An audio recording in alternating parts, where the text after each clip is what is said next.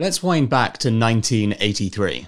Mario Brothers was released on Nintendo and the first mobile phone was sold by Motorola. At the same time, Scott Cook was watching his wife trying to balance the books at home in California just using paper. Remember, everyone in America has to file tax returns. Scott decided to do something about it, creating a software called Quicken, which made his wife's job much easier. In 1992, QuickBooks was born, and the company behind it, which Scott founded, was called Intuit. Wind forward to today. Scott is a billionaire, and QuickBooks is the biggest financial management software in the world. The reason that they're number one is they make it really easy for companies to take care of their finances, from sole traders to enterprise and growth-minded businesses in between. So, if you want better control and visibility of your company's finances, from invoicing to forecasting, then head to quickbooks.co.uk/secret leaders. That's quickbooks.co.uk/secret leaders. There's a link in the show notes. There's a lot in culture, in the sort of entrepreneurship culture about, just get up and hustle and get back on it, and failure after failure after failure is good. Yes, failure is good. Yes, failure is really valuable. But sometimes it takes time to process those lessons and to be able to look back with clarity and to not be clouded by the emotions of that failure. That's Gareth Atkinson talking about his experience of failure with the Yorkshire Meatball Company, which claimed to be the UK's first specialist meatball company. They won awards, were listed as one of the UK's top 100 startups, and ended up being stocked in 300 supermarkets across the country. So, what went wrong? From Secret Leaders, I'm Dan Murray-Serter, and this is our bite-sized series dedicated to failure. We're doing this because we learn a lot more from failure than success, but we hardly ever hear about it. We're changing that, with the help of more entrepreneurs like Gareth sharing their worst moments.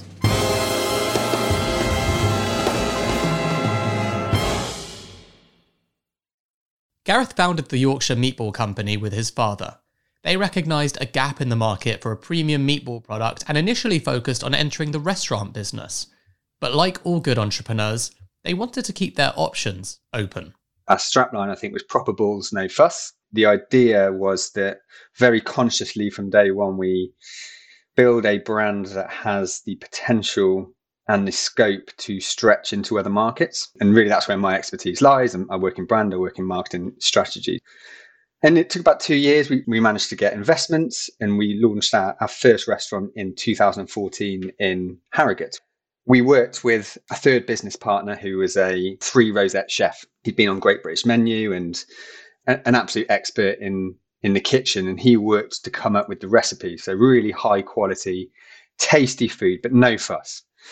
And it went really well. So within our first year in Harrogate, we won Best Newcomer in the local hospitality awards. We were listed in the startups top 100 in our first year, and subsequently had the following 2 years maintained our listings. Won a number of different awards, but trying to build a really strong financial model for the business, whilst also trying to manage a very volatile staffing environment was a real challenge. So it became a real challenge, and we started to explore other avenues for how we might be able to grow the business if the first unit in isolation wasn't going to provide us with the funds to be able to scale. At that point, we were approached by a hotel group looking to bring a concept into their new hotel in York City Centre. So seemed like a really great opportunity for us to grow the business. And again, I think a very challenging launch.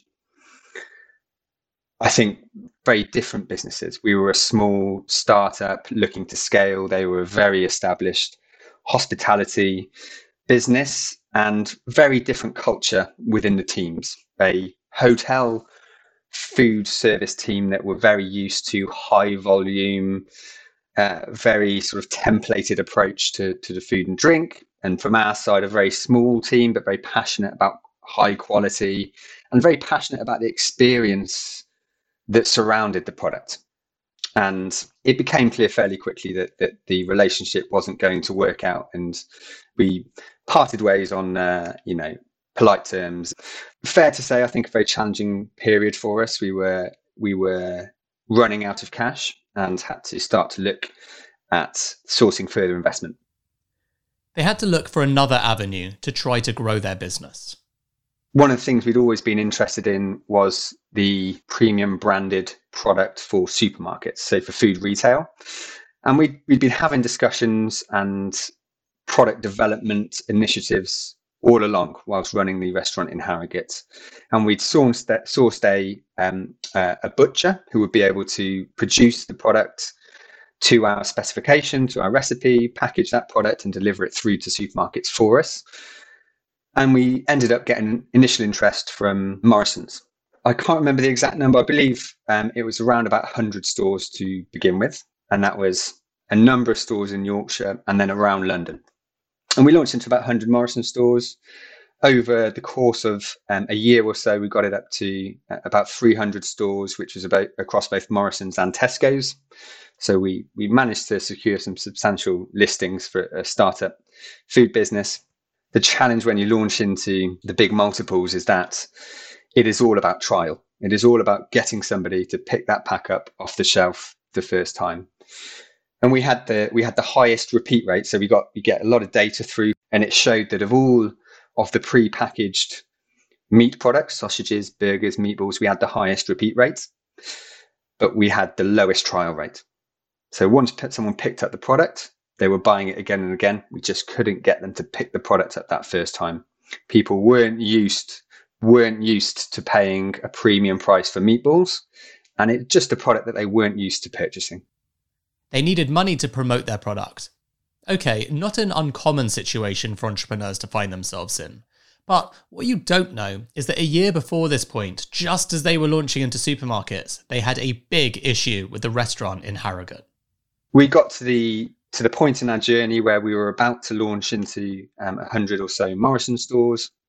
But at the same time as that, things in Harrogate and our restaurant were becoming really challenging. And on our street, we were ideally placed between the train station, the cinema, and the centre of town. So we had a lot of footfall coming past us, but we were right on the edge of the town centre. And Harrogate, when we opened our restaurant there, was really a mecca of independent food. So it was full of independent restaurants. And I think there were only 2 chain restaurants when we initially opened there. As it transpired, a cinema complex opened at the end of our street, and it had 13 chain restaurants that opened in it. And things were already becoming challenging in terms of maintaining staffing levels. The whole of the restaurant industry was going through a real staffing shortage at the time. And 13 chain restaurants opened, and over a period of 2 weeks, we went from 23 staff to 3. So we were faced with a decision we had to make, which was either we close the restaurant, we rehire an entirely new team, however long that takes. But we also had the launch into supermarkets to contend with. And we had to make a decision where to place that focus. So we took the decision, I think we were about 3.5 years into trading in Harrogate at the time, decided to sunset that restaurant, and we placed all of our focus in the food retail product. But we had the challenge that it cost so much to sunset the restaurant that we were left with very limited cash reserves to then promote the product that we had in supermarkets. And this is despite, I guess, a piece of the puzzle I didn't mention is a crowdfunding round. So we managed to crowdfund about £115,000, I believe, to support the launch of the products into supermarkets. That was before we were hit with the challenges in Harrogate. So the cash we had built up to support us with that launch, a lot of that unfortunately got absorbed in winding up the Harrogate premises. So we didn't have the money, unfortunately, to invest enough to build enough scale for the buyers to retain the product on the shelves much beyond the first year. And about 4.5 years into trading, unfortunately, we had to take the decision to close the business, sadly. And a really challenging time, of course, but heaps of lessons learnt, multiple markets entered and multiple challenges dealt with in both fields, really. What has Gareth taken away from this failure? what we did well, I think very consciously from day one, we designed the brand and the messaging that surrounded that so that it would allow us to scale into different markets, and it would allow us to pivot if we had to. And we did have to. And I think if we hadn't built the brand to allow for that, we would have been in trouble a lot sooner than we were. And we attracted a lot of attention and investment, I believe, because of the brand. People saw the potential in the brand rather than seeing it as just a single unit to begin with. But there are several things that we could have done differently. The most important, I believe, is really ensuring that you understand the economics of a market or a business model before you jump in head first. We've both been within business before, and I'd worked within a restaurant before for many years, but I'd never managed one. And I don't think we understood in enough detail the margins that truly we could expect to receive. And in restaurants, the margins are wafer thin. And we were both incredibly passionate about food and maybe skipped a step there in terms of learning from those who have been there and failed and succeeded before. And then not being distracted by what's next. That was both our savior and a downfall in a way. We had the restaurant in Harrogate, but we were always thinking about the franchise, the potential of a franchise. And we were always thinking about the potential of supermarket products. And the way it turned out was that the franchise actually was a real distraction that took us away from solving the challenges we were faced with in the initial unit. We unfortunately partnered with a franchisee who didn't share the same values, didn't share the same ways of working, and actually caused us a lot more challenges rather than helping us to solve something. But the supermarket product actually wasn't a distraction.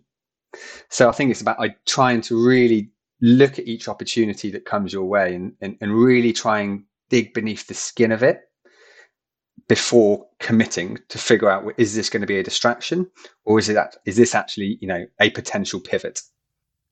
Learning from your mistakes makes you stronger, and a now wiser Gareth is currently exploring the launch of a new venture, a mobile fundraising platform in the world of sport. But whilst he can look back and see the positives of experience now, it hasn't always been so easy. When I launched it, I was 24, still fairly young, and found it very challenging to come back from. It took a good couple of years to kind of process, and it left me in a challenging financial position, which has taken years to work through. And I've not had a single meatball since closing the business. It was a really challenging process for me to go through personally, closing the business. I'd always wanted to start a business, and I think it took me those years to be able to see it as what it was, which I now look back on it very fondly as a really valuable period of my life, and I really appreciate having learned so many lessons about business quite young, which I'm now taking forward into my next venture. But it was a real challenge. Another important lesson there from Gareth. It doesn't always feel easy after a failure, but with time, it does almost always get better.